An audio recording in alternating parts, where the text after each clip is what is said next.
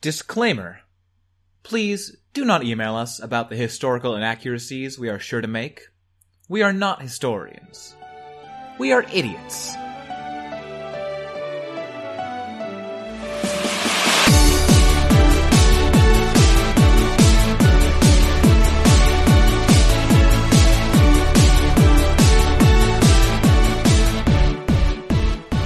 Welcome to Anachronismo! I'm Max. I'm Noel. I'm Jackie. I'm Kate. Corner historian extraordinaire. Kate joining us this episode of Anachronismo. She is the best, beats the rest. We're right here. We're crying. Cold silently. Max. What'd I do? Oh, If you call jeez. someone the best, it means everyone else isn't. Oh, And we were right here next to you. I'm only dating Kate of everyone here, so Oh, sure, just rub more salt Yeah. in the wounds, man. eat it, guys. Yeah, none of us are dating Kate except for you. That's You're gonna right. make Kate feel bad. Uh-huh. She's not dating She's herself. not dating herself. Well, she's learned by now. Okay, you can do better. You can date yourself.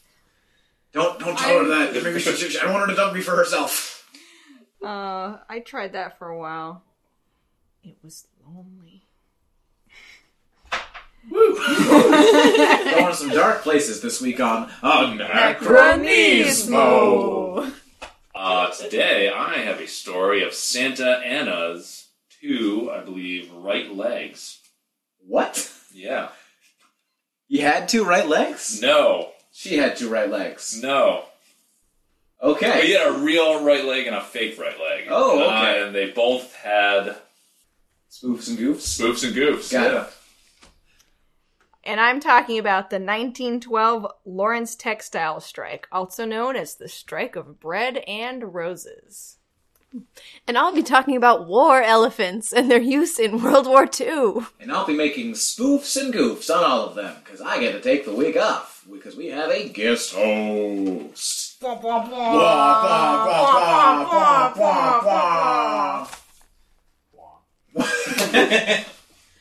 So sorry, just to edit was his left leg. He Okay. had two left legs. Okay, so look, we're well, you So- better get your stories. So, like the thing you said, but the opposite. of the Love it. opposite, yeah. And his arms, were they also fake? Didn't say. Was he just a quadrupedal dog with four fake legs?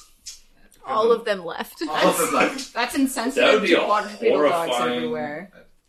sight of just some weird beast running on four weird different left legs? Clop, clop, clop, clop, clop, clop, clop. Yeah, so I guess you could say that he had two left feet. That makes sense for a dog. Yeah, dogs do have two left feet, though. Alright, so 1836, Mexico and France were involved in a war called the Pastry War. That General Santa Anna came out of retirement to help in the battle with. He was done making croissants until they needed him again in the He- pastry war. He saw too many good men being poked in the belly and giggling. By bayonets! Oh, I just have a horrible image of the Pillsbury Doughboy. Yeah, with his guts spilling out. I'll never watch another souffle fall like I did that day.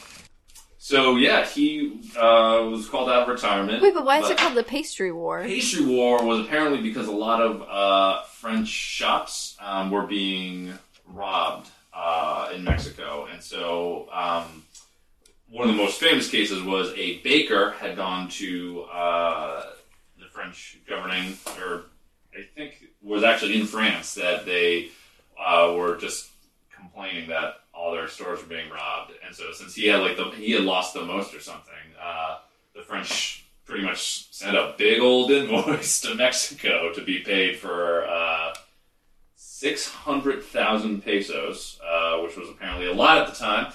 And Mexico didn't pay it, and so they went to war, and they called it the Pastry War after the baker who was robbed. Yes, because and it's because his stores had lost 60,000 pesos, so about 10% of the overall demand that France ultimately put on to Mexico to pay. And so they went to war, this Pastry War, and Santa Anna got shot by a French cannon, and doctors had to amputate his leg.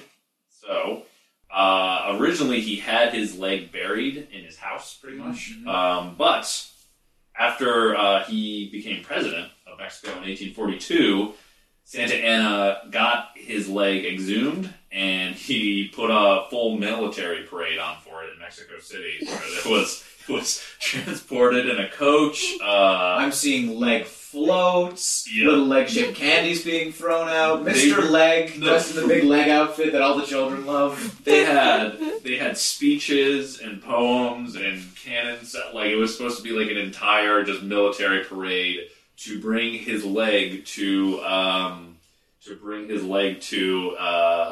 cemetery monument and to bury it. Wait, they had it exhumed for this? So it Yeah. was already buried? It was already buried in his house, but once he became president, he used his position to give the leg the proper burial it had always deserved. Well, I guess it's like going to your own funeral. Most people say that would be fun to hear all like the good stories that people About would his say. I imagine Santa Anna just getting up there and having his right leg tap out a speech. Ever wonder if, like, maybe the reason he had to bury it like that is it was, like, haunting the inside of his house, like, kicking against the The floorboard? sound of one leg stomping in the night down the hallways. For all the war crimes. I'll pay back for the bread! I'll pay back! Just stop that infernal stomping! Tear up the floorboards! There is my tap dancing leg! Spooks and goofs. Spooks and goofs. It shames me that I've made that joke relevant for you. As it should, my darling. But, sad story for the amputated leg. Didn't make it. Did it? No, A dog stole it. It was already dead. The dog jumped up on the float, grabbed it in his mouth, and just ran off down the streets. No, the leg was buried for 2 years. Oh, did they brine it first? I imagine that they did Listen, do something to preserve it, but listen, they didn't France, say what. we're sorry about the pastries. We have a little special something to make it up to you. Do you like pickles? Now, do you eat pickles and just wonder, this pickle's big, but I wish it were more like the size of a leg. It's something you could, something a little meaty. pickle you could really sink your teeth into. You wish your pickles were more savory and horrifying. Well, Do you wish they were wearing Mexican pantaloons? Do you wish they were redolent of feet? well, since we assume you answered yes to all of these questions because this is a telegram, we've got a special surprise for you. So in 1844, public opinion turned on the president, and so his leg was once again exhumed for the purposes of rioting against the president. So they took his leg, really... This is like that time that someone threw a shoe at George W. Bush, but like exponentially more horrifying. Yep. Would they also steal the Mr. Leg costume and all the leg parade floats? Yeah. And just run riot through the city. Yeah, they tore down a bunch of his statues, but yeah, the personal stuff started when they dug up his leg. Because they tied it to a rope and dragged it through the streets, where 2 years before that leg was celebrated as a hero. The leg wound up dragged through a road with the people of Mexico City shouting, "Death to the cripple." Really? Oh, Yes. man. And just like a pack of dogs chasing Dog- it.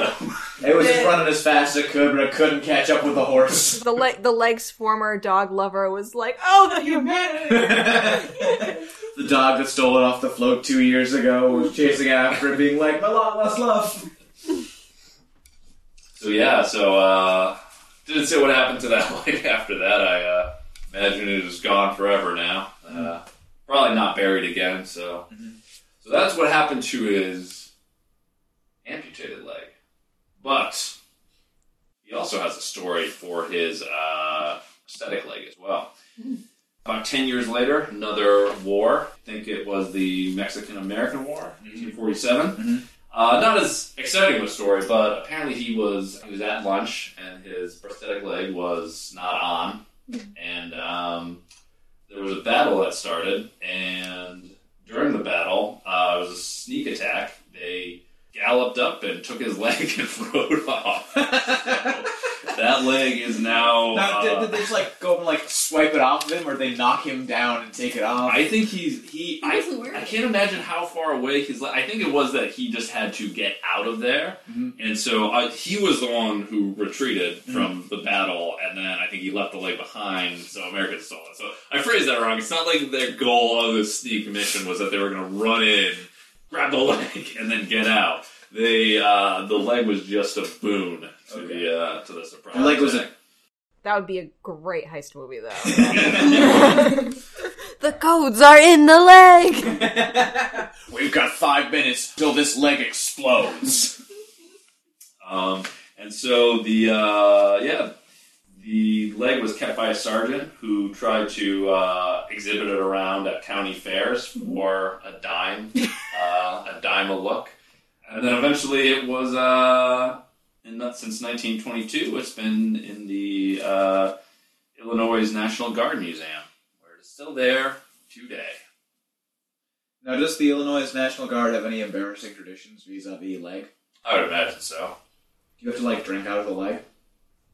I don't think that's something that they would admit to on their website, but, they've had to. You could try giving them a call. Oh, yeah. Okay, hold on. Here we go. Beep, boop, beep, beep, beep, boop, boop, beep, boop, boop. Hi, Illinois National Guard? Yeah, that's us. Hi, do you get wasted and do stuff to Santa Anna's leg? Sir, you promised never to call this number again. I know, but I don't want to talk to Paul again. I just want to hear about the leg. Sir, that's classified information. Okay, so I'm taking that as a yes. Just say things classified if you drink out of the leg, and don't say it's classified if you don't drink out of the leg. I can't follow what you just said, so Okay, I'm just gonna hang up. So again, don't call this number again. Got it. Paul does not want to talk to you. Okay, I'll call you next week. Okay, bye. Click. So yeah, they drink out of the leg. Definitely drink out of the leg. Alright, cool. I had confirmation from a man high up. The guy who answers the phones. Those calls just get routed to the president right away. Right away. That is Donald Trump on the line. It definitely sounded like him. Definitely Donald. That was a full Donald Trump. Full Trump. I'm sad that he's our president. But let's move on. Yeah, so that's it. 2 legs, both stolen from Santa Ana at some point, and one's in a museum, and one's probably rotted away in the desert. I mean, where would you want if you lost a leg and then had a prosthetic leg and then lost that prosthetic leg, where would you have wanted both of them to end up? I would want the prosthetic leg to be turned into a lamp and used in a low-budget Christmas movie. And the real leg, I would want someone to accidentally barbecue and eat. For my fake leg, I would want someone to paint it colorfully, perhaps with some decoupage. Use it as perhaps a colorful piñata. And for the real leg, I would like it to be put in one of those deep sea reef funeral things that's used to a beautiful reef could grow out of my leg. It would be the legs of the sea. Oh. That's beautiful. Thank you. I would like my real leg to be preserved in some manner, not just... Amber. I wasn't going for amber. No. But I want it to be preserved in some manner and then used in a department store to display shoes. That way it still has some function, And then my fake leg, I hope it goes to a needy person of similar stature who is also missing a leg. That is very generous of you, Jack. Yeah, It's beautiful. That's Generous and what fashionable. That's what I meant to highlight with my leg. Beautiful. How fashionable and generous I am. That's good. I mean, Yeah, I'm gotta make your mark on the world more somehow. generous than anyone else who answered. So. My leg is used for beautiful sea fishes. My leg feeds the hungry. I haven't even answered what I would want my legs to be. So What do you want your legs I'll to see how... Yeah, my legs, I would want both of them to be turned into special fireproofed prosthetic legs for So that they can still go into They fires can even with continue their to missing save legs. lives. Yeah, so both of your legs would be saving lives. Both my legs would be saving lives. That's very beautiful and generous. On the side, you should just write "pay it forward" with like a little winky face. Winky face. And like a full transcript of that movie's script, including the part Stuffed inside. Yeah, including the part where Haley Joel Osment gets stabbed. Use one of those legs for the Fill the Boot campaign, but it's just a leg. The fill the boot, is that the one where you have a giant shoe and you're supposed to fill it up with coins? It's when the firefighters stop traffic and they just hold a fireman's boot and they like hold it to the car windows until people donate enough money. Okay, yeah, To I'm fill switching the my boot. All you just put a whole leg in. I would want to have the prosthetic and the real one both hollowed out and used for the same purpose. Yeah, just go up to the nearest car and be like, fill her up. Can I change mine? I would like my prosthetic leg to be made into a flute to be played at firemen parades. And I would like my real leg to be used in firemen's chili, to be fed to them while they are waiting around in the firehouse, and so they can have enough strength to play the flute of my prosthetic leg. I mean, they do say firemen are excellent chefs. Excellent chefs and excellent flute players. Fine, you're all more generous You than know, me. I'm going to change my answer too. I still want to do the fill the boot for one of them, but if I want them to have different purposes, I want the other boot to be the other leg. We'll say the prosthetic leg to be at the end, like the bottom of the fireman's pole, so it's like people are sliding down one giant brass leg. I want to change my answer for my prosthetic leg. I want to give it to a homeless dog, so he's not quite as lonely. Oh, Jackie, you Everyone needs some. So you would want your leg to be a dog real doll. You know, it's not about me, it's about what the dog needs. You know, I think we've come to the conclusion that Jackie is the least generous. Least generous. Generous. Fine. Your leg's not even a flute. Can't even make music.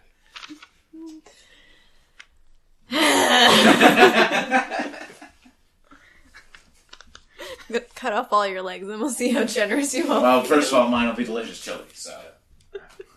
Second of all, that's not being generous, Jackie. Yeah, That's that's hoarding that's legs. hoarding legs. Yeah. You're a leg hoarder. You're like the Ebenezer Scrooge Your with chopped strange- off legs. Your strange addiction is legs. But then I'll make it. I hope the ghosts of 3 crushed spirits walk into your room and try to show you the errors of your ways. They'll walk into my room and I'll have to put my water glass down on my 3-legged bedside table. The first ghost is going to be Santa Anna, the ghost of legs past. Second ghost is going to be Tiny Tim, the ghost of legs present, but not for long. And the final ghost will just be my leg, but a flute. Just like eerie flute music. Yeah, eerie flute music coming from nowhere. Is your toe going to be pointing at, what, the grave of a leg? Yes. At Jackie's leg grave. And Is we'll show that- them all the diabetics in the world. Is it just going to be a tombstone with a leg carved on it? Tombstone in the shape of a leg, yes. Even better.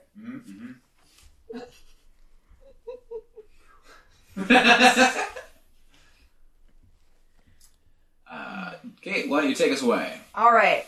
So today I'm going to be talking about the 1912 Lawrence Textile Strike, also known as the Strike of Bread and Roses. So, in 1912, what happened is all of these super rich dudes who owned mills got together and they're like, hey, look at all this cheap land in Massachusetts. Let's build a bunch of mills for like really cheap all along this river and then build a dam to work those mills. And that's exactly what they did. So, this had some impacts on people. What happened was a lot of skilled laborers got replaced by unskilled laborers, and a lot of immigrants and women ended up working in these mills. So there were people from like 40 different nationalities, and the vast majority of these people were between 14 and 18. So like a Dawson's Creek of mill workers. Yeah, sure, like Dawson's Creek. Sexy young teens. Sure. Like all alone, in a Sexy. new country, having like sexy adventures. in Yeah. mills. Sexy, young, unskilled teenagers. Yes. Yeah. Well, are teenagers ever Unskilled skilled? laborers. You know, like sexy adventures like tuberculosis and measles, and like 30% of them dying before they reached age 30. Very fashionable at the time, yes. I mean, tuberculosis was super fashionable at the time, I guess. So there's that. 1900s tuberculosis parties. Rich, fancy, elegant, disease-ridden parties. Full of unskilled laborers and teenagers. That was the fashion back then. That sounds like a really badly scripted TV. Disease party. Dawson's cough. It's just like, Joey, the way you cough blood into your handkerchief. I can't stay away. I'll be back on my canoe tomorrow night. Your cheeks are so pale, but my love is so warm. Your cheeks are so pale, but your blood is so red. I can't. I never saw Dawson's Creek. I assume I that- didn't either. Nor have I. Alright, so Dawson is in love with Joey, the girl next door. Okay. Right. And they live on a creek. So when they go visit each other after, nighttime, bedtime or whatever, they get in their little canoes and they canoe to each other's homes. Wait, is that real? Yes. That's What? very cute. That's kind of cute. It's adorable. Yeah, that's very cute. Aww. Where does Jughead come in? Jughead is not in that show. What? What? Yeah. You're thinking of They the cut curly-haired Jughead? guy named Casey. Okay. He's a goofball. What about Reggie Mantle? What role does he play? There's like a popular girl character. I think that would probably be No, that'd be Veronica.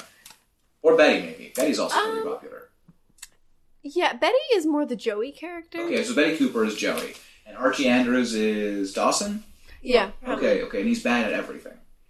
Like, it's kind of weird that everyone loves him so He's much a- because he's bad at everything. He's a poet, which is nice. Oh, okay. Like, Archie was a guitar player.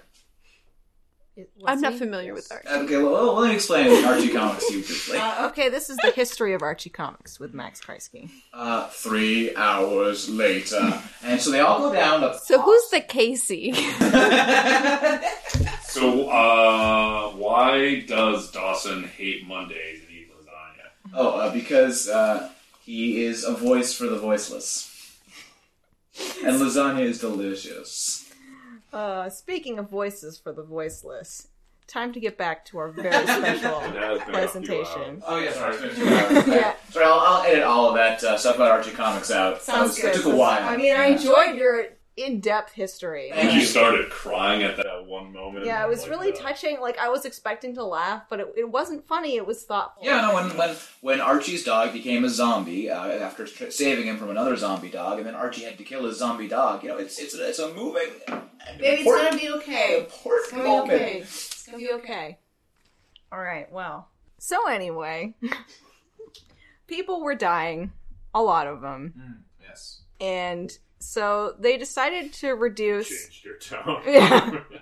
Meanwhile, My tone may change. May have not been appropriate. No, it's Sorry. look, these people lived like 100 years ago. So anyway, Well, they died 100 years ago. oh, Died prematurely 100 years that's ago. right. Anyway, so they generously reduced the work week from 56 hours to 54 hours. Whoa! I know. It was. Frankly, I think they might have gone a little too far. Those 2 hours they're gonna be such layabouts. Yeah, they're gonna go make out down by the creek in their canoes. Charitable Jackie, how many hours would you have slashed? Well, first I would find out how many hours were leading to the deaths. And then probably just put like 1 more hour than that one. One more hour. Yeah. See, I would just cut down to a 30-hour work week. Your sounds like production would be communism. destroyed. What? Production would be destroyed. I would hire more people on, but same wages. I would keep wages the same all over. You don't sound like a good businessman. Maybe I'm not, but I'm a kind businessman. And my sexy teens don't die of tuberculosis. So I don't have to keep training new ones. It works in the long run, because I'm not wasting money. I'm constantly having to train new, not dead teens.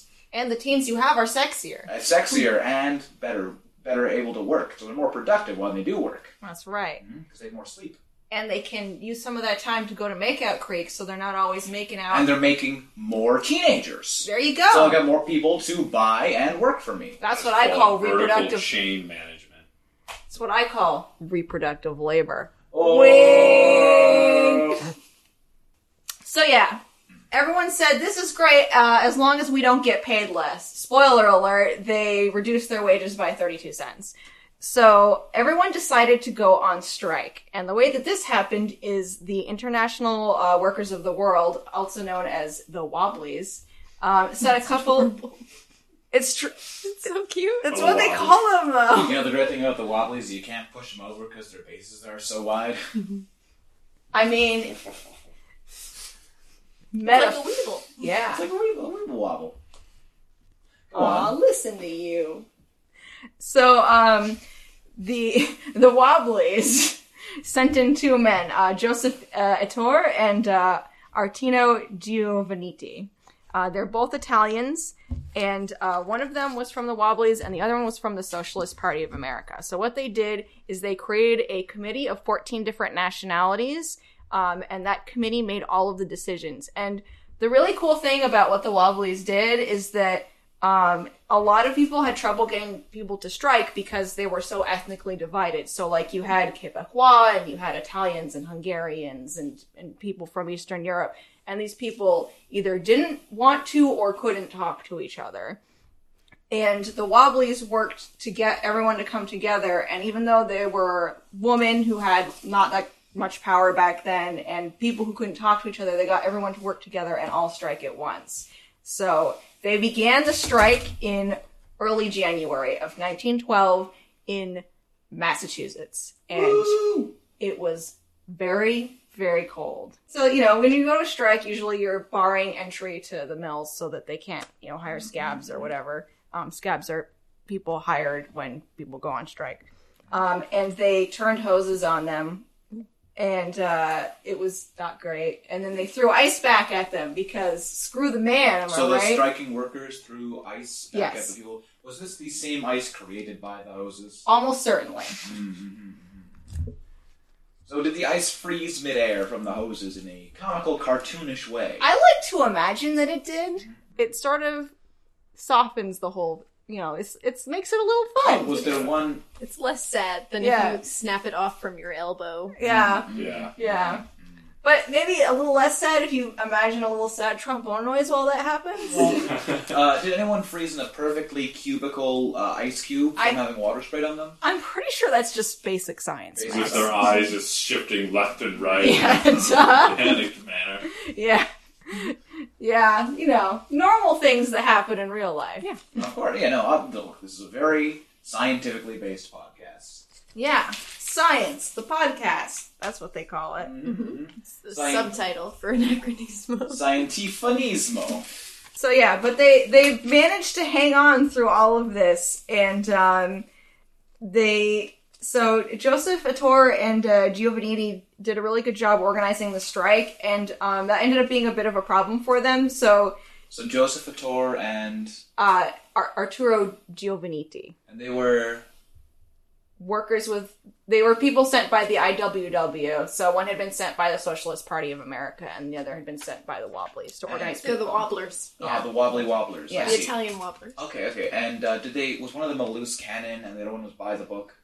Yeah, I would say that Giovannitti was definitely the loose cannon. He was a poet and, like, very idealistic, and he's prone to, like, giving these big speeches, and Joseph Ettore was more, like, the silent, thoughtful type. I see. Yeah. So did they ever, did they, at first have trouble working together, but then, you know, they found that they were more alike than they were different? Sure. Cool. Just taking some notes from my new CW pilot in the fall. I mean, socialism is so hot with the kids right now. You gotta find that show to replace Dawson's Creek. That's right. And Giovannitti, he would ride a canoe in a creek. That's From right. his backyard to... Date Joseph Ettore? Joey. Joey! Joey. Wow. Well, okay. Yeah. And they both had dogs. Yeah. Both had dogs with humorously themed names. And they have to worry about the new zombie disease from outbreaking at the plant. Okay, that's what they're organizing. Okay, that's a very specific sub-series of Archie, and not in the main continuity. I guess, but I thought we were making this pilot, and zombies are hot. You're right, we're making spooks and goofs. Yeah, spooks and goofs. So yeah, they became really successful at organizing the workers, and apparently William Wood, the president of the American Woolen Company, was like, this is kind of bad for me. I'm going to pay a local undertaker, that's not a joke, and a school board member to plant dynamite and frame them for that crime. This really does sound more and more like a cartoon. Yeah, no. So did the Undertaker, dig a grave, and you're like, I'm just digging a grave here in the middle of the strike because someone died from all this water, and, put dynamite in it, with a big cartoonish fuse, and then put, a dynamite headstone, and we're like, he wanted to be buried under a dynamite headstone. Look, I'm just respecting his last wishes. Yeah, the plunger's like the tombstone. The tombstone head. So as... Why, Hank? Oh. So as brilliant as that idea is, and it is brilliant, he was trying to frame them as planting the dynamite themselves. So he wanted to make it look like Joseph and Arturo had done it. Okay, so he wrote a poem on the headstone. Yeah, and he wore a cartoonish, offensive Italian stereotype mask. Mm. But people bought that in those days. Yeah. I mean, we're talking about the same people that when they tried Joseph and Arturo, literally put them in a steel cage in the court. So, Wow. That's fucked up. They treated them like animals. So that's what they became. Is this part of your CW pilot? Yeah, they're going to be played by cartoon pigs. Is that an ethnic stereotype thing? Or No, I just think pigs are cute. There you have it, ladies and gentlemen. Pigs are cute, says Maximilian Kreisky. He's not wrong. He's not wrong. I love them. I mean, pigs are cute. who doesn't love And pigs? they're very intelligent. They're very intelligent. Smarter than They're dogs. so good. They're so... How would a dog taste? That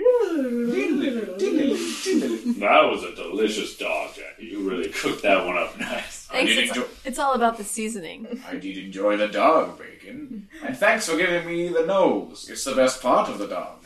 They don't call it a chow chow for nothing. Jackie, you've been staring off into space for 2 minutes now. Oh, sorry, I'm drooling. There's a puddle of drool all over The microphone. Sorry, what were you saying, Kate? Yeah, so another thing they did during the strike that was really clever is, so they were garment workers, so they were mostly women, and, women mostly took care of their children. Wait, sorry, to go back. Yeah? The dynamite heist. Right. Did something happen and they stopped it in time? Did something happen and they knew So it was not the two, I guess, organizers, or did they stop the Undertaker from planting the dynamite? So they definitely got framed for planting the dynamite. From my understanding, I don't think anything actually exploded, or if it did, nobody got hurt. 3 people did die in the strike, but I don't think any of them died from dynamite. There was one woman who was shot by a police officer. More on that later, maybe. And I'm not sure how the other 2 people died. Strangled by dynamite. Probably stuck in ice blocks. Yeah, it could have been, that. They got frozen in an ice block with a stick of dynamite just out of reach. I know one of them was a kid, and he was speared by a bayonet by a police officer. Ooh. Ooh. The 1910s, everybody! It was a crazy time. Yeah. Wow. Sorry, I didn't mean to... I done donked up No, I was again. just trying to think of a pun. Now, was he speared in the belly like a hot dog, or was he speared like a bunch of chicken like a kebab? More like a chicken, because it was through the back. Got stabbed through the back. Yeah. Oof. Was it by his best friend? His best friend stabbed him in the back. Yeah, of the you train. really need that for You the really need that for series. Yeah, It was no, a child cop. I'm- Like a little... Carl Magnuson, Kid Cop. Yeah. I don't think that's technically canonical, but I think you should go with it for the CW Also, the series. dynamite has to go off in the series. Dynamite has to go off. there It has to It has to. No, it'd be a big cliffhanger and be like, And Giovannini and Fred. And Joseph Attor. And Joseph Attor. Joseph Giovannini and Joseph Attor are running from it, and then Dial explodes, and they're thrown forward by the explosion. And then they just sprawl through the dirt like 3 feet, and then they land at the feet of a cop who's like has a nightstick. And it cuts to black because that's the season finale. That's the season finale. Tune in next season to see what happens. Oh Yeah. yeah, but their shirts rip attractively. Yeah, you see their abs, like all of their abs. Because they had like a lot of abs. 20 abs. 20 abs. Yeah. 20 because like they're so buff. Abs all the way up to like the bottom of their necks. Yeah, Giovannini is like, Joey, we're gonna get through this. They look like Adam's apple. weird human corn on the cob. Jesus Christ. They don't have an Adam's apple, they have an Adam's ab. Ugh. No. Abs for eyes. No. Still played by cartoon pigs, though. Cartoon pigs covered in abs. And that's Just pigs that have been folded Yeah. like innumerable times. No. Despite all the violence and terror of the 1912 Lawrence textile workers' strikes, that's the most horrifying thing of all. So what happened? What happened in real non-cartoon pig ab life? Okay. Well, so they had this great idea where what they do is they'd send the kids to willing volunteers from other states. So like New Jersey and New York and Vermont and Philadelphia. And they had one time when they were all going to load up the kids on the train to Philadelphia, and the mom was there, and the police had warned them and been like, if you do this, we're going to arrest you. But they did it anyway. Well, first of all, because you'd never get anything done in a strike if you just said, oh, the police said we can't, so let's not do it. But also because, like, surely the police wouldn't throw women and their small children and babies into jail. ... The threat was to arrest the people they were trying to bring in from out of They state. were going to arrest the women and children who were sending their children out of state. So the police didn't arrest them, and it worked perfectly, right? well, They got a really big steel cage. and they put a cake in it. And the babies love the The cake. babies loved it. Sorry, I'm still... There were people out of state that were going to send their children to Massachusetts and the police in those states, or Let me the start over. families were going to... So the women who were in Massachusetts, right? They have children and babies. Now, if you're a textile worker in Massachusetts, it's hard to strike when you have to feed a baby. Sure. Yeah. So what they'd do is they'd send their kids and babies to other states while they stayed behind to strike. It was kind of like what they did in England in World War II, where they'd send kids off, like, to the countryside. Now I'm just imagining some mother giving her, like, little baby, like, 1-year-old Yeah. baby, some, like, just a bindle and, like, Ta-ta, little Billy! a few pennies, just sending them on their way. But, Mama, how will I afford the candies? Oh my god, baby's first words. Look, there's very smart babies in Massachusetts. So anyway, they went, the police said, if you send your children away, we're going to arrest you and your children. And, they had to make the strike work, so they did it anyway. And also, who's going to arrest moms and their children? But, oh wait, no. They beat and dragged them and pulled them into police cars in the freezing rain. Was it more of, like, the... It was like the the delinquent kids, though, It was for like sure. I'm just trying to imagine how you soften that blow in that series. I guess you had like that cartoon like whirlwind of like fists and like Just rip- clown. yeah. Billy Club coming out of one side. I think for your CW show, you should, like, really lean into it. Go full Peter Jackson, like, slow-mo, and, like, mom's just reaching out, and, like, going, The no! policeman's gonna bring down the baton, and mom's like, no, it's up his baby. Using it as a shield. Oh. That's so dark. I want to see a full Zack Snyder production in slow and fast mo. Yeah. Of like the yeah. mom taking a baby by its heels and just like hurling it into a policeman. The baby just tumbles end over end and just grabs onto his face and starts screaming. Maybe, Joseph, Ettore and Arturo Giovannitti can be there, and it's going, like, full Sherlock Holmes movie where he's, like, analyzing how to fight these policemen. Weakness. The baby's a soft.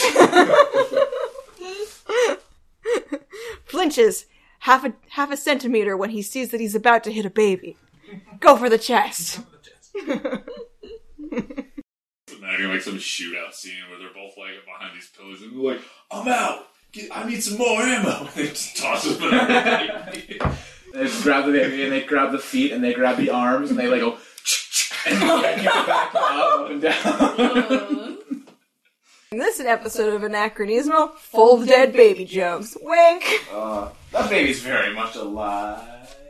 You just pulled it by its limbs until it made a noise. Well, she was cocking it. Yeah.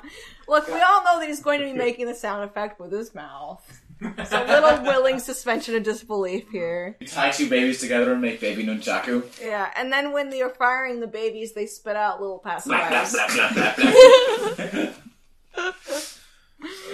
Anyway, so they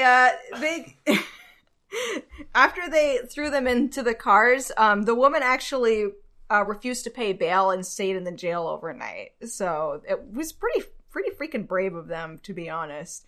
Now, lest you think, man, people in 1912 were total barbarians. This actually was kind of a turning point in the strike. There's kind of this weird thing with like strikes and civil disobedience where like in a really perverse way, it's almost good if something terrible happens because it really galvanizes people. So everyone heard about how headlines that were literally police beat babies and drag them into cars. And they're like, this is kind of messed up. Maybe we shouldn't let this happen.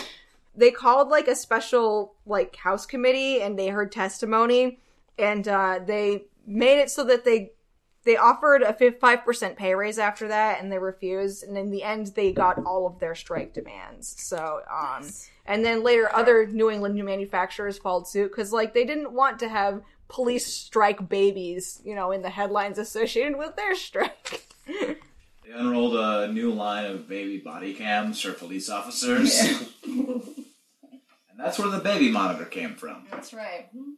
And the famous bumper sticker that says, "Save the babies."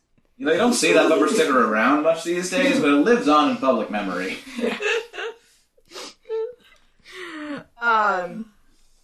So the one kind of loose thread that still hasn't been tied here is what happens to our brave buddy detectives and strike coordinators, Joseph Ettore and Arturo Giovannitti. So they were still in jail, and they were in jail for quite a long time until it eventually came out that this undertaker had been, like, literally paid to frame them, and then they were finally released. One of my favorite parts of this story is Giovannitti was, like, this great poet, and he actually has some kind of cool little speeches that he did. But one of the things that he said was,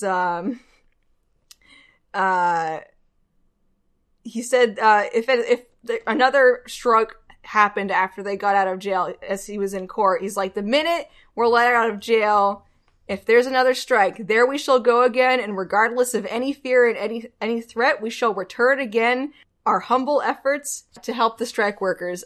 Giovannitti never went to another strike after that. He retired and became a poet. So, not that I can blame him, but... I mean, after seeing all of those babies brutally used as weapons, giant gravestones made of dynamite, it changes a man. It's true. Mm-hmm. That ending, though, it almost sounds like kind of like Batman or something. Like, whatever the city needs me, I'll be there. Yeah. That's like literally like kind of what he said. Wherever a mother and her baby daughter are arrested and put in jail, I'll be there. Wherever rich fat cats refuse benefits, I'll be there. I am the strike. Criminals and corporate fat cats are a cowardly and superstitious lot. That's why I don the costume of a pig. I shall become a pig. He thought of it because of an incredibly ripped pig was thrown through his mansion window. Yeah. And just rolled around squealing. The Brenton Roses strike is probably one of the most famous strikes of that era. And you can actually, there's still a festival in Lawrence, Massachusetts called the Bread and Roses Festival. It's in every September, so that's a fun event you can go to. Don't worry, there's no freezing cold or getting beaten by police officers or 54-hour work weeks or any of those other exciting things on Max's upcoming CW series. What was that called again? It's called Strikers. It's snappy. I like it. So where did the Bread and the Roses come in? Oh, so it's basically apocryphal because there was another famous socialist activist who famously said, the workers must have bread, but we must have roses too, which is, roses kind of symbolizes like dignity and like having like a good life beyond just being able to eat, in like socialist thought. So nobody actually said that, but like years later, Upton Sinclair wrote like a poem about this strike and he called it that and it kind of just because of his blinding star power became associated with it. That it was just a war of dynamite and babies. Yeah. They called it the baby back rib strike, but not for the reasons you think. But yeah, labor history, kids, is pretty fascinating. Lots of people stand up to their terrible, terrible bosses, and if you stand up enough, they'll listen eventually. It's a hopeful message. Wink. She said wink, and she also winked. The wink makes me think you're lying. That made me feel like there was no hope. She was trying to do like a hopeful wink. It came out a lying I was just wink. trying to make myself seem fun. You are fun. After all, you told us this wonderful story about police using babies as weapons. I'm not. That's my takeaway. No. I should have talked about the woman that got killed because they thought she was a changeling instead. That's more fun. Wait, no, that's terrible too. Yeah, that is. It's all terrible. Yeah. History is kind of awful. I really brought the room up. Spoofs and goofs. Now, if our friend the Italian poet were to write a poem about Santa Anna's leg, what would it be called? Or Upton Sinclair. What would Upton Sinclair rename this leg story? The Legs of the Revolution. Mm-hmm. Running into the surf. Roses are red, violets are pathetic. If you lose your real leg, go with prosthetic. That's it. That's the one. That's the one. Like a leg in the sun. I really love famous labor organizer and author Upton Sinclair's work, but that last poem about the leg, that was a little different. Who knew he had an interest in Rhyming couplets. rhyming couplets and Mexican history? It's true. I mean, we are all multitudes of hidden depths. Mm-hmm. Everyone has their deep interest that they don't let out, except in poetry. Is that why you have that poem about pig abs? Ooh, what's your poem about pig abs? Tell it right now. Strong. Muscular. Well-abbed indeed. The pig that I see is the pig that I feed. A horse on companion. A snout and a word. A pig is my friend. Why is this absurd? Stole that from Robert Frost. No. Robert Frost stole it from me. Oh, okay. I folded my pig again and again, until abs popped out from his head to his chin. The pig he had, and Adam's ab, the pig was free range, not grown in a lab.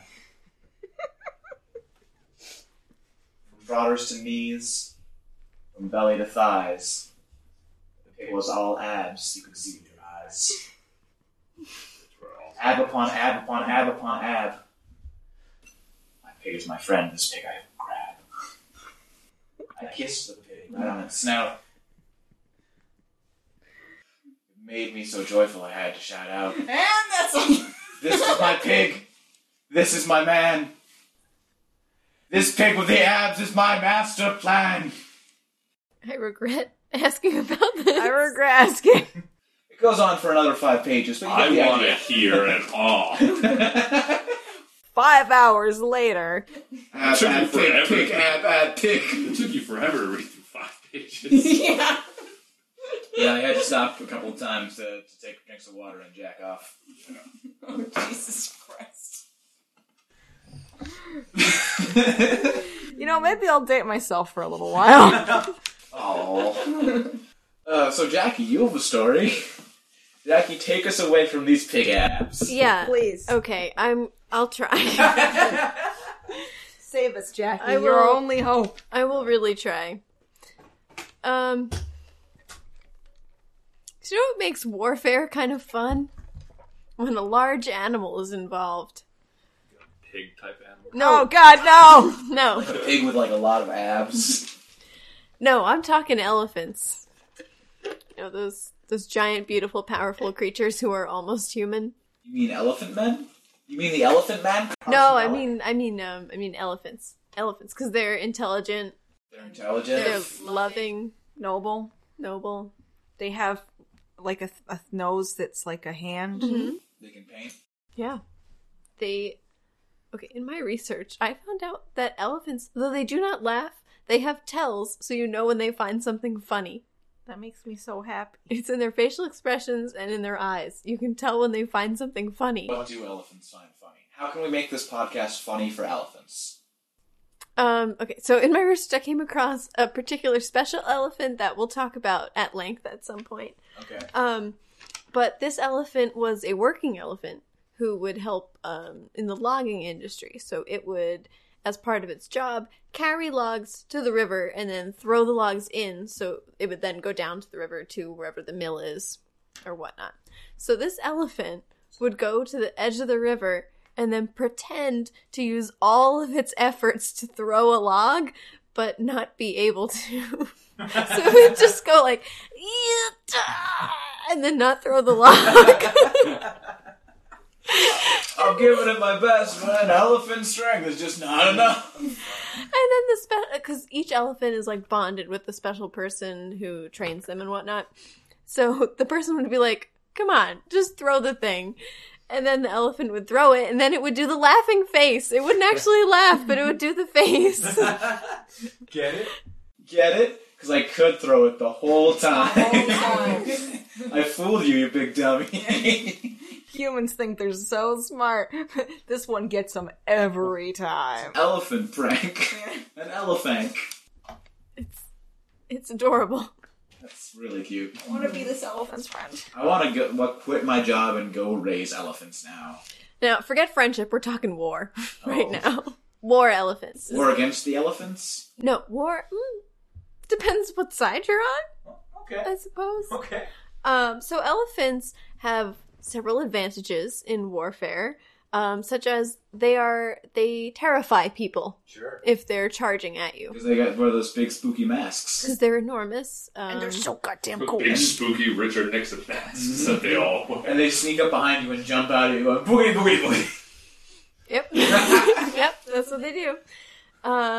So they have the ability to frighten both men and horses. So if one army has elephants, the other one has horses, the elephants come charge and the horses freak out and like buck people off and like hit other people. Yeah, I don't know about you, but if I was a horse and I saw an elephant coming at me, I'd be like, oh, fuck this. What did they do to that horse? Oh my god. I thought I was the biggest. I stared into the eyes of death. Oh, jeez. That horse is so wrinkly.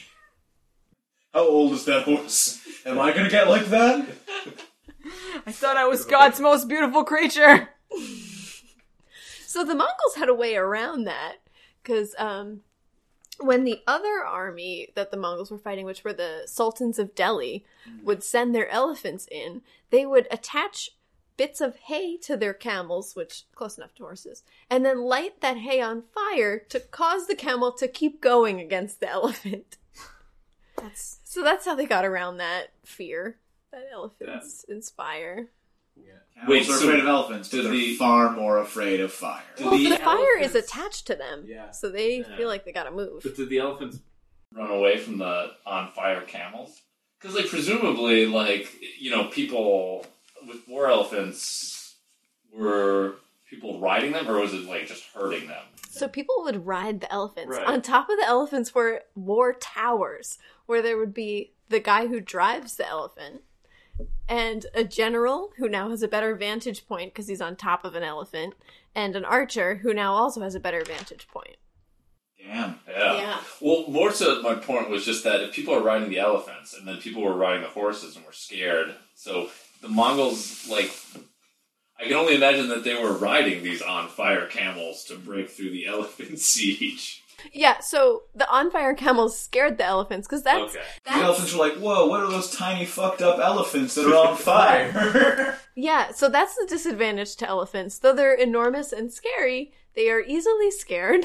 And when they're injured or scared, or the person who is the driver of the elephant gets tossed off or killed, freak out and just pretty much charge and crush anything near them, including, you know, the army they're on the side of. So the people who are in these war towers on the elephants carried with them a little chisel and a hammer that they used when an elephant initially got injured, or if they thought it was about to go rogue, they would just give that elephant a little chisel to kill it so it doesn't kill everyone on their army. Promised us the goofy story. This is a sad story. Please tell me the elephants didn't get tuberculosis and die in the mills. No, they died right from the chisel. Did they tell the elephants to think about rabbits and living off the fat of the land? Where did they chisel the elephant? I mean, I know it's kind of a brutal question, but I'm curious. Like near the neck, near the back of the head. Oh, so like right in their spinal cord, basically. Yeah. So it was quick, so it wouldn't be able to freak out and crush people. They could just... real quick.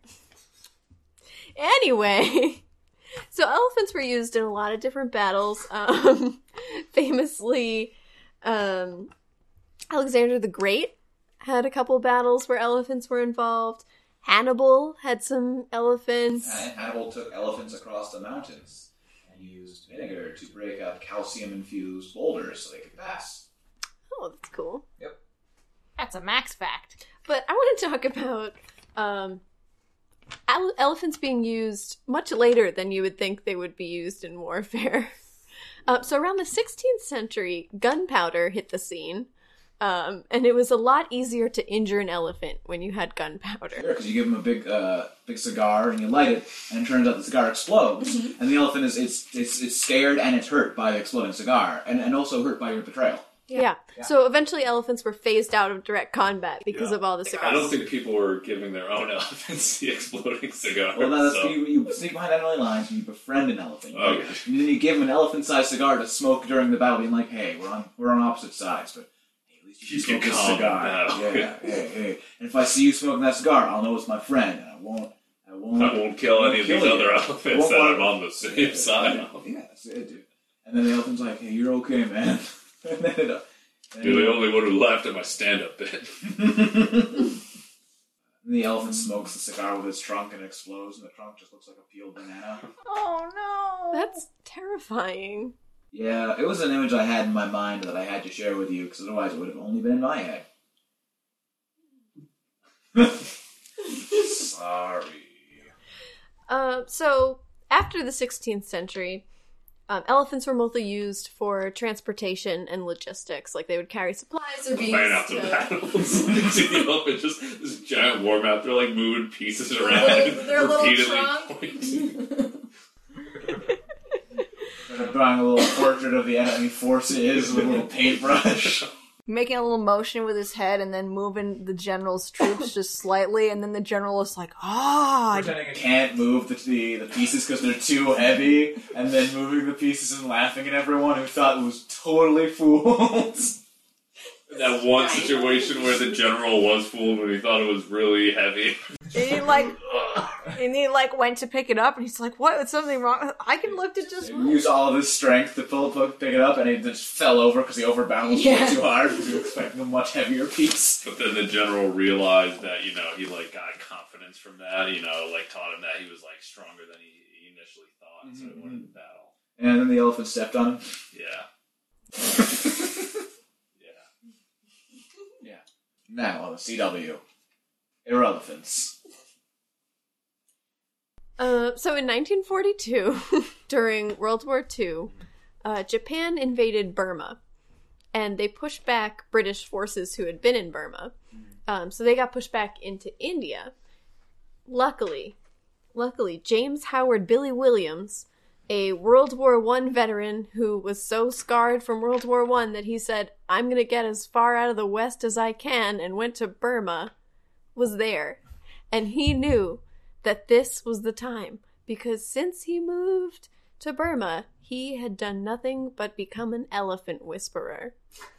He was always a fan of animals, and then when he left Western civilization, he joined the Elephant Corps for like building local bridges and in the logging industry, and he learned the tips of the trade from elephant trainers, and he, along with his mentor, were the ones who first started doing positive training, where you show love to your elephants instead of, teaching them by hitting them and things like that. So he knew that he had this special bond with these elephants, and that he could use them to help the British in World War II. So he and his troop of elephants, who at one point he had 1,600 elephants under his command. This is a man I would never cross. Oh, he's never crossed the man with over 1,000 elephants who all love him unconditionally. And he whispers things about you to them, and the eyes crinkle up because they know you're talking about. You're being talked about behind your back. Yeah. So he joined British Special Forces, and it basically like gave intelligence and did some spying and like built some bridges and things like that. Like spying with the elephants. I'm just picturing an elephant in a tuxedo At a fancy party. I don't think they went undercover. I think it was more like, we're going to take our elephants to get to this place kind of quickly, look around, scout out where the Japanese are, and then go back. I like the idea of elephant spies a lot better. Elephants playing Baccarat, pretending the cards are too heavy. This guy was in the same Special Forces unit as Ian Fleming, the man who wrote all Oh, you couldn't make up that. Beautiful. One scene where the elephants like in like a casino or something, are like just gambling around. They're like, "Oh, we don't want to address. Well, we have to address the elephant in the room." He starts looking like really nervous. They're like, "There is no ice for these drinks." He just looks all relieved. Mopping his head with a little hanky. But he gets it from the table and like crushes the card down. Stumps away. Goes to the pool and there's an elephant in a bikini waiting for him to seduce him, who actually works for the enemy. Ian Fleming tries to seduce the elephant, and like he just fails. He strikes out miserably. He goes and he drinks at the hotel bar, and in a bitter rage writes the first James Bond Book, where all the enemies are elephants, and he takes it to his editor, and the editor's like, "Look, we love it. This is a brilliant work." No one was gonna believe an elephant villain. Everyone's gonna root for the elephant. You gotta change it, I don't know, the Russians. And in a fury, just like crosses it all out. Apparently, in real life, Ian Fleming was like a very unlikable man. Yeah, he was a horrible person. And very misogynistic. Oh, yeah. Yeah. Like, Which is why he struck out with the elephant. Elephants can tell. Yeah. Elephants. And he just didn't get her sense of humor. Like, she wanted somebody that really Really appreciate laughed when she that, tried to yeah. pretend she couldn't pick something up and then picked it up. I know you can pick up that martini glass, Miss Elephants.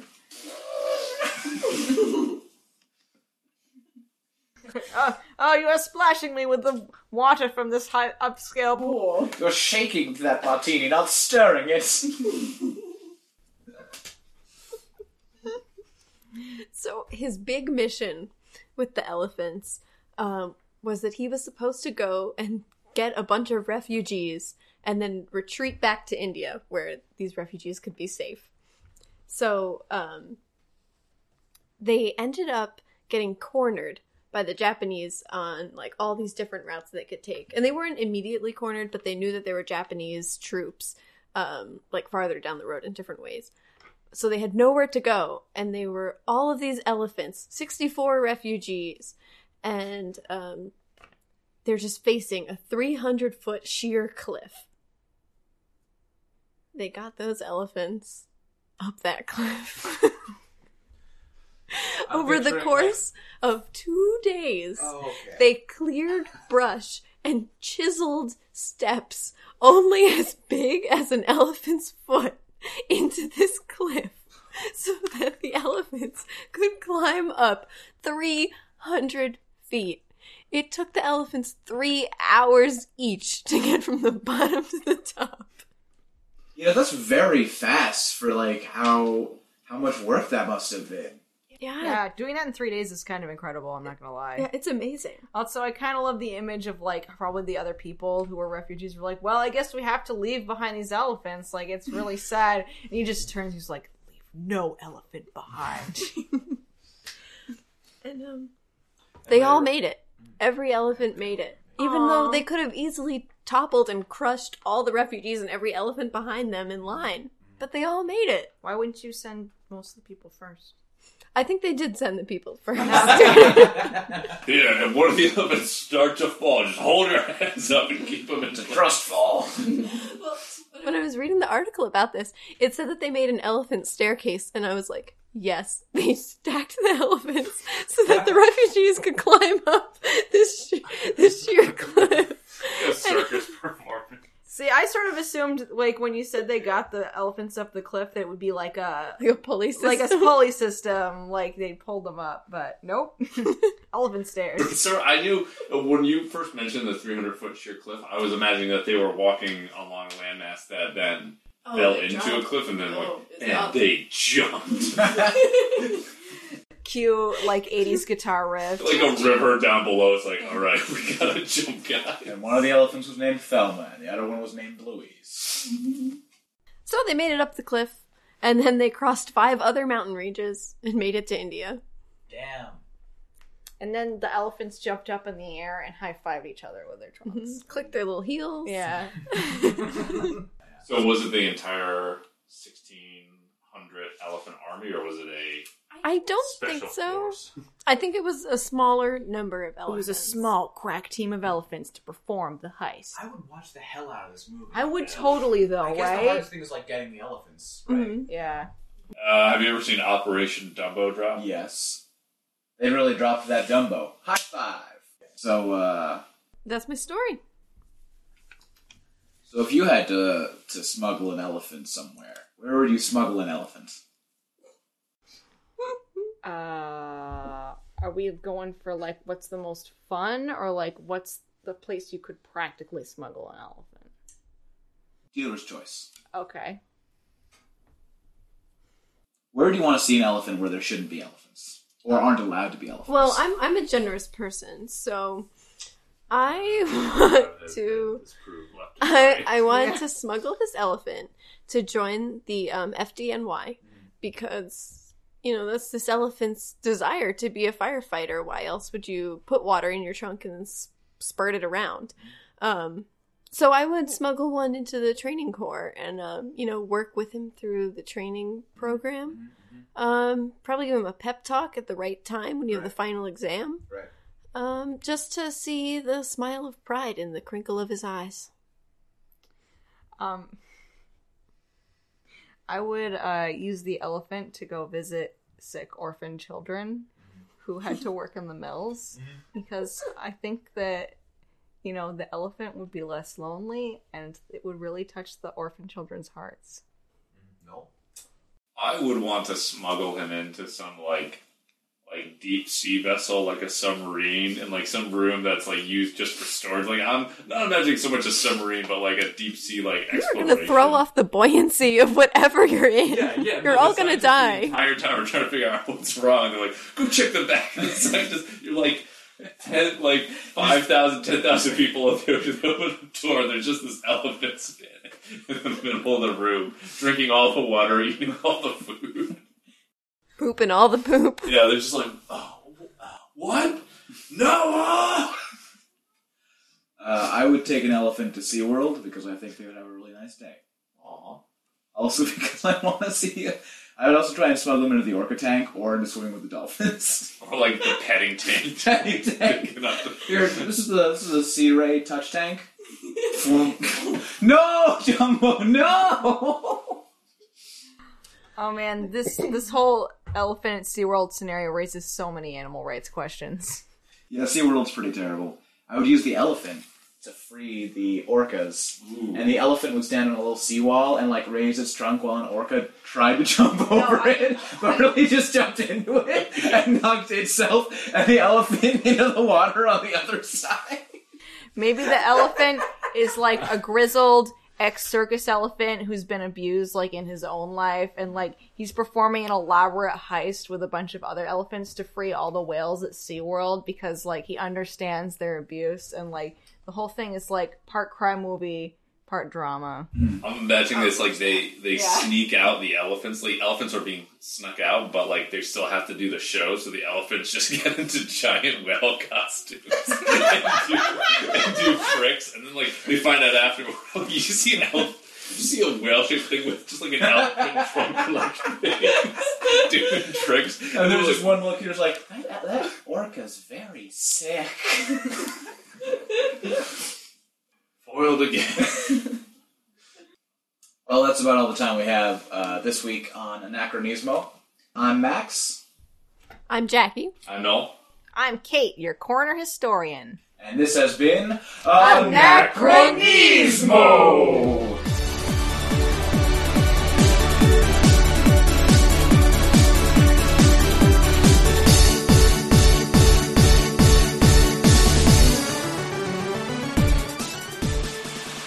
Ooh, that feeling of hyperextending your foot. That happens to me all the time. So much. Oh, you poor boy. Ooh. Poor, sweet Noel. Max, kill me. Okay. Please. Noel, just No, it's really awful. think about rabbits, Noel. No. Think about rabbits. No, they scare me.